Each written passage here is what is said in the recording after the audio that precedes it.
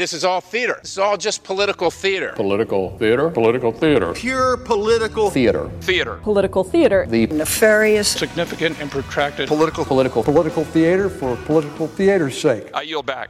From Washington, this is Political Theater, Roll Call's review of the spectacle of politics on Capitol Hill and across the country.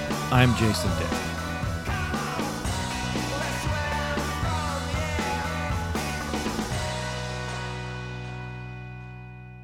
President Joe Biden made it official this week. He is running for re-election. The 2024 presidential race will be determined largely in the same places it did the last few elections. In some cases, that means the presidential race could have a fairly significant down-ballot effect on competitive House and Senate races. Nathan Gonzalez, publisher of Inside Elections and Roll Call's elections analyst, joins the podcast to discuss. Nathan, welcome back to Political Theater. Always a pleasure, Jason. I will make time for you at any moment. Again, I've been promising our own somewhat pivot to video anytime soon. We're going to begin recording these. I wish we would have done it this week because then our listeners could see your T-shirt. They will just simply have to settle for you describing your T-shirt, which is, even for someone who owns many, many T-shirts from many, many minor league baseball meccas, is impressive. It is impressive. I am impressed. Take it away. I'm very proud of this one. It's a brand new shirt. It is the Exploding Whales, and it is the Eugene Emeralds, which is the high A minor league team for the San Francisco Giants. For a few days this year, they're going to rebrand themselves as the Exploding Whales, which is in memory of an event that happened in 1970 off the coast of Oregon when a dead whale came up on the beach and local authorities did not know how to dispose of the whale. So they decided to use dynamite. I don't want to ruin it. I just recommend that you Google it or you put it. It's on YouTube, the news package, and it is epic in more ways than one. And this is quickly one of my favorite shirts already. I said I am impressed, and I guess we're just grateful we didn't have a lot of whaling ships around to do an alternative sort of dismemberment of that dead whale. It went out in a fashion that is, I mean, if you can be on a T-shirt 53 years later, that means you died an honorable, or your remains were disposed of in a truly memorable fashion. Yeah, we can all wish that we can be a future minor league team mascot in 50 years.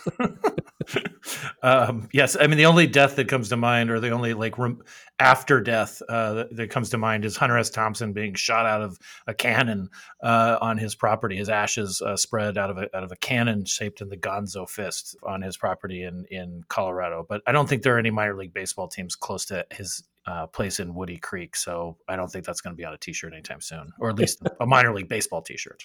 Everyone will have to suffer because of it. Speaking of suffering, let's talk about the 2024 presidential race. Very nice pivot. It is early, but as you point out in your latest for Inside Elections and for Roll Call, your analysis of the competitive presidential races, it's never really too early. The battleground shifts a little bit, but not a whole lot. And also, if anything, if the things that we think are on a hold are hold, then Joe Biden is likely to be the Democratic nominee again. He has only sort of token opposition at this point. And Donald Trump looks as if he is in a fairly good position compared to the other Republican candidates, although he certainly has a race ahead of him for the primary. So we might be seeing this is a deja vu all over again, as Yogi Berra say, to continue with our baseball metaphors here. If it is a Trump-Biden race in 2024 and really largely fought out along this in the same states. One of the points that in diving into this that I kept coming back to was that one of the big cliches in political handicapping is, well, a year is an eternity in politics, or a week is an eternity in politics, and everything can change.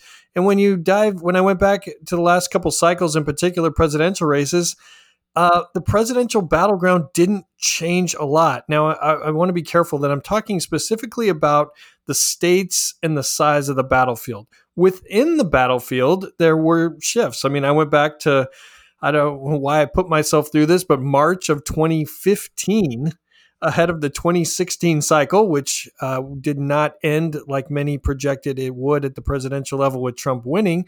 But when you looked at the states, the states that we thought were competitive were competitive. It's just that Trump won a lot more of them than what was expected, and so that's why I don't think it's too early to identify where the battleground states are going, what the battleground states are going to be, because even though the nominations have not been decided, I think we're talking about a fairly small universe of broadly 15 states, but even more narrow when we're talking about the toss-up states that will decide who wins the White House. And those toss-up states are going to sound very familiar. Let's talk about them. Yeah, we have 4 toss-ups in our initial ratings: Arizona, Georgia, Pennsylvania, and Wisconsin, all won by Biden in 2020, all by very narrow margins. 3 of them by less than a point, 1 of them by just more than a point. And I expect those to be at the epicenter of this race once again. I mean, the circumstances of the elections change, but it is hard to make fundamentally partisan, broad, dramatic partisan shifts over the course of a year plus. So I think those are going to be the battlegrounds once again.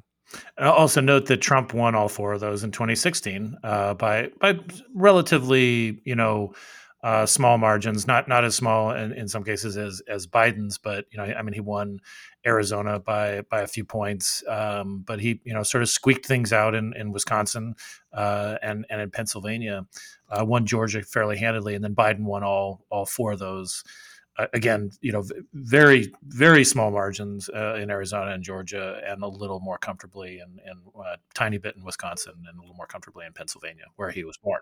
And when you look at all of our ratings, if the Republican and Democratic nominees each win in all the states where they are favored to win, now that could be solid, could be tilt, lean, likely. If they win what they are favored to win, then the nominee is going to need to win 3 out of those 4. Then the eventual president is going to need to win 3 out of those 4 toss-up states. It's just, and that's how evenly divided we are as a country. That it's going to come down to these. Probably going to come down to these states. I mean, if we get to November of 2024 and Biden has a legitimate chance of winning Texas, the race is over. We're just talking about the margin. Or if Trump is, seriously challenging in Virginia, the race is over. It's just a matter of how big the victory is going to be. But we're likely to have another close race. Right. And I mean, so sort of the baseline that you're talking about too is that if I'm reading this right, I mean, those 4 toss-up states that you mentioned, 56, that's a total of 56 votes. You note that the Republicans sort of got a leg up on 3 more electoral votes in those states than they would have otherwise because of redistricting. And then, I'm just going to go through quickly the list of competitive states here.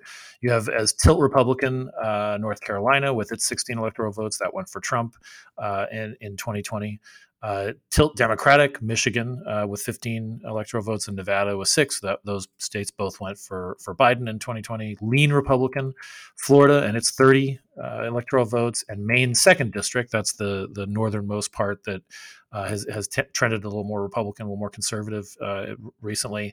Lean Democratic, Minnesota, and its 10 electoral votes. Nebraska's 2nd District, that's its Omaha-based 1st District that Don Bacon represents, and New Hampshire with 4 electoral votes. Likely Republican, Iowa with its 6 electoral votes. Ohio, 17 electoral votes, and Texas, 40. And then likely Democratic, Maine statewide with 2 electoral votes, and Virginia's 13 electoral votes. So again, to your point, if the Democratic nominee wins the states and districts that he or she is supposed to, and the Republican does the same, it just comes down to those 4 states, and you've got to win 3 out of 4. And we had immediate verification of these ratings when Biden, along with his campaign, along with his reelection announcement, released ads in 6 states. His first ads are airing in Arizona, Georgia, Michigan, Nevada, Pennsylvania, and Wisconsin. Those sound familiar because those are all races that are either rated as toss-up or tilting in one direction. I also just remember the in 2000, the 2000 election, it all sort of came down to Florida, of course. But there was this sort of it shifted. It's a reminder of the shifts that go, sort of they lurch along a little bit until they're not. And in two of the biggest states, two of the most competitive states in that race, Ohio and Florida, are both sort of have continued a more rightward trend of supporting Republican nominees at the statewide level. So, but again, Georgia was not competitive at all for Democrats, and now it is. Yeah, and one of the things, again, there are probably skeptics who say, no, it's too early. A lot can happen. There could be more indictments. There could be, Biden could fall, and there are a lot of things that could happen. But yet, a lot of things happened in the last presidential election. But there was only one state that we had rated as solid for either party that was decided by fewer than 8 points, right? And that was Texas. That ended up being about 6. So again, there can be shifts within the battleground, but I would be shocked if there are a lot of states that we consider solid now that suddenly become very competitive.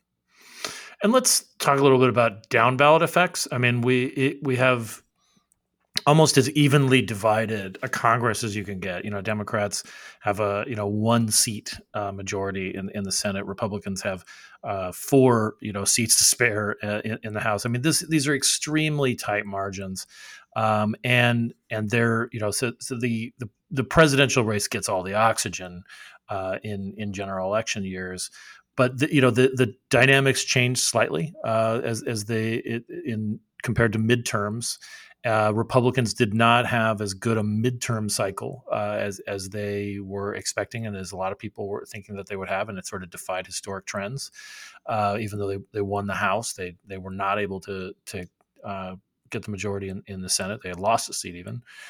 But some of those same, again, some of those battlegrounds will be fought, in familiar places, and Democrats, in particular in the Senate, have a real map disadvantage where they're the competitive seats, the seats that they have to hold on to, that they're the most competitive, are in fairly Republican areas like Ohio.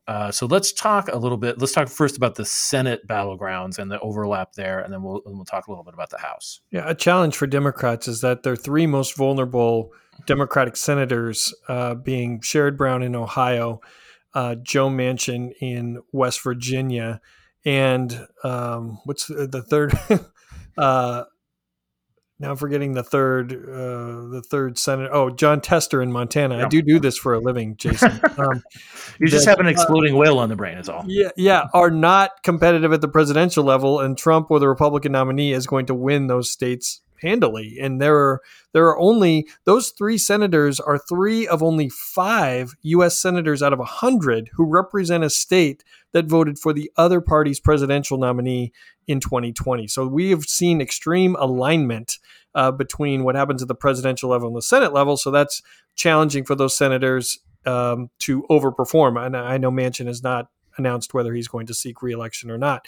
But then there's also going to be overlap in with some presidential states such as Arizona, Pennsylvania, and Wisconsin, where you have big U.S. Senate races that are going to matter for control of the Senate, as well as competitive at the presidential level. So that means ad rates are going to be a lot higher. Democratic incumbents could exercise another advantage because they've been better at raising candidate dollars that go further than outside group money. Sinema is an interesting, Sinema has not announced what she's doing, and she is, now an independent, obviously. But there is a mix of sort of orphan races, the ones that don't have presidential, and a mix of overlap with the presidential battleground. And also worth noting is that the last time that Sherrod Brown, John Tester, and Joe Manchin won re-election in 2018, they were in a midterm cycle. The midterm was not particularly favorable towards Republicans because of sort of a backlash to particularly a lot of Trump's policies in his first years is as president. The Republicans lost the majority in the House. They lost, I think it was 40 seats were flipped. They gained seats in the Senate because of the map, but Manchin and Brown and Tester were all able to win re-election. Brown was blessed with not a particularly great candidate as an opponent. We don't need to mention Jim Renacci by name, but okay. we can. But Tester and Manchin, squeaked it out a little bit. And again, neither one of them had the most. Their opponents could have been better. Is another way of saying it.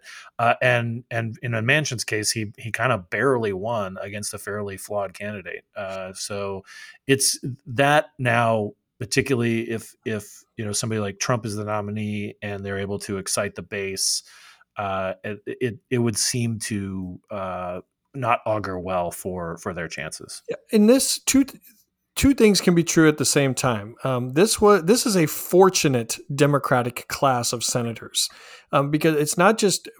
So the two things that can be true at the same time is that these are proven statewide vote getters on the Democratic side, and often in unfavorable partisan terrain. But you mentioned the 2018 cycle. Let's keep going back 6 more years. 2012, President Obama's reelection, pretty good Democratic year. Let's go back 6 more years to 2006. President George W. Bush's midterm, backlash against Republicans and everything that had anything to do with Bush, a good year for Democrats. So this class, it's why it's heavy with Democratic senators but they've been kind of chipped away over the last few cycles as the partisan alignment has taken. Heidi Heitkamp, Claire McCaskill, people who did get in a good Dem year running against flawed candidates. In particular, McCaskill was blessed with with the likes of Todd Aiken. I've heard of it. In 2012. It'll be an interesting dynamic, and especially in West Virginia, it looks as if Jim Justice, the fairly popular Republican governor, previously a Democrat, is going to get into that race. I mean, he would still have to win a primary against Alex Mooney, but that he's a good candidate. Put it that way. I mean, and Manchin, as we wait for what Manchin is going to announce what he's going to do, there's no guarantee that Joe Manchin wins re-election. I mean, he's the only Democrat who could win this U.S. Senate race, but even Manchin is not guaranteed to win. So that is just something to keep in mind because West Virginia has shifted remarkably since the last time he was on the ballot. Right. So let's talk about the House a little bit more. The House as we mentioned a little bit, it flipped last year. The Republicans did not have the kind of night that they were expecting, that a lot of people were expecting. They thought that it would do a little bit better, just solely because running against a Democratic president whose numbers were underwater at that point, have continued to be underwater. Usually, we see anywhere from 38 to 42 seems to be about Joe Biden's popularity numbers. So the Republicans did get the majority. They squeaked in, largely, you could argue, because they did very well in New York and they did very well in California.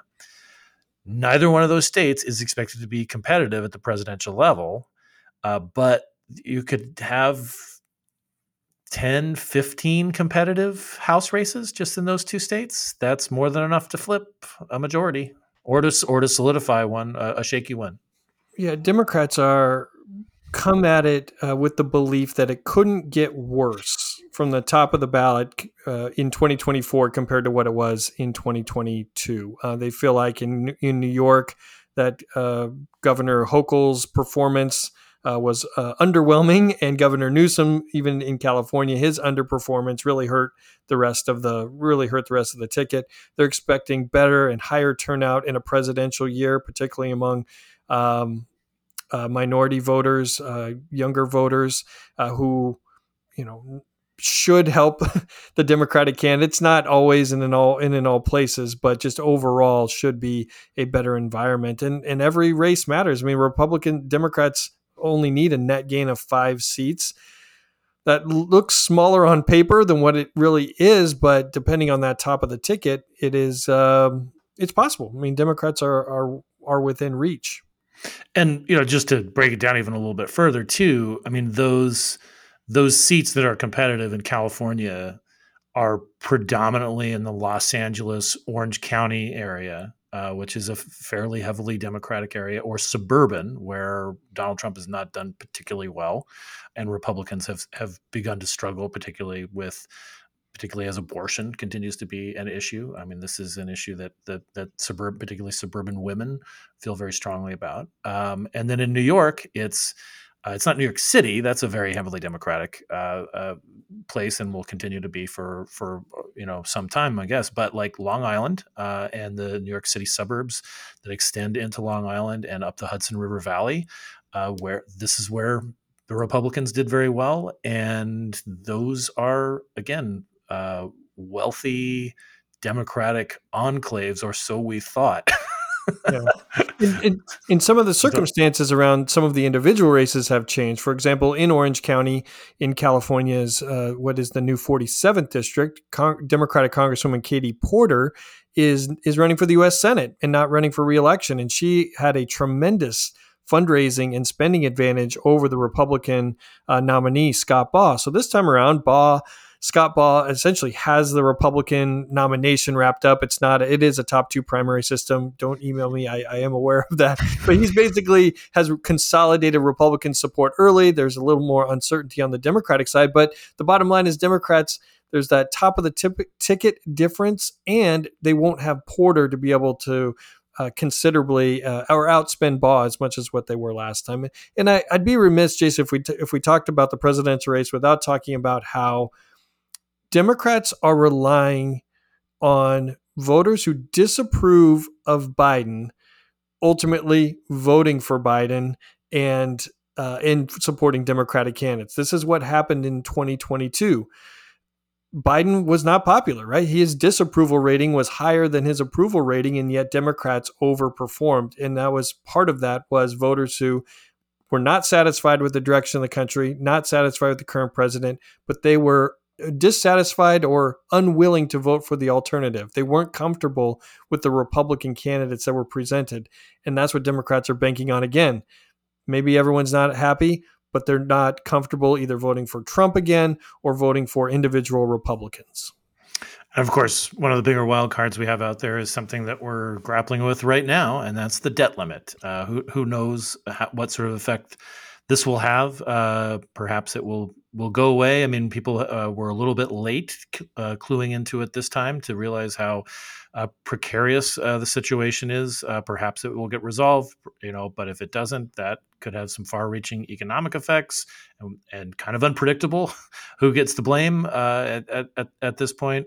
And then depending on what happens with abortion, we have a case making its way back to the Supreme Court on mifepristone, the abortion medication that will continue to focus people on an issue that typically does not go Republicans' way in places that they need to win majorities. Yeah, and that's the key. It's not just the Dobbs decision, right?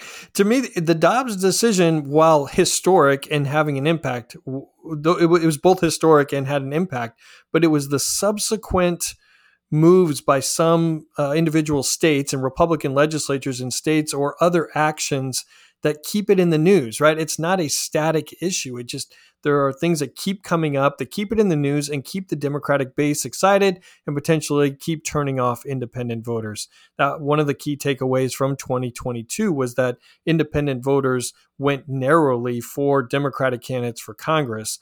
And that was a surprise to me and I think many others because those independent voters were primed for change. These weren't pro-Biden, love the direction of the country, think the economy is strong voters. They were looking for change.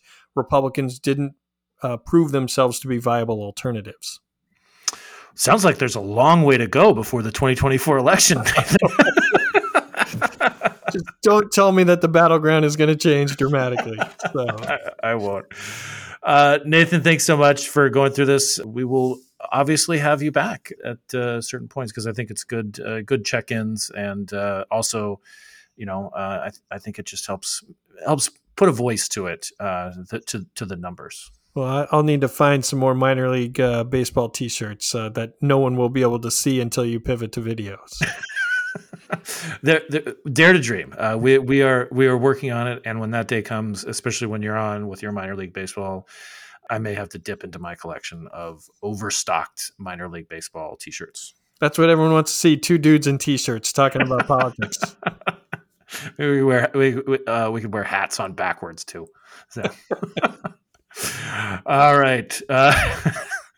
Thank you so much, Nathan. And thank you out there for listening. If you've liked what you've heard, please rate us on iTunes, say nice things, rate nice things, subscribe to our newsletter, read Nathan's stuff, both in Roll Call and in his newsletter and website, Inside Elections. And we'll see you next time.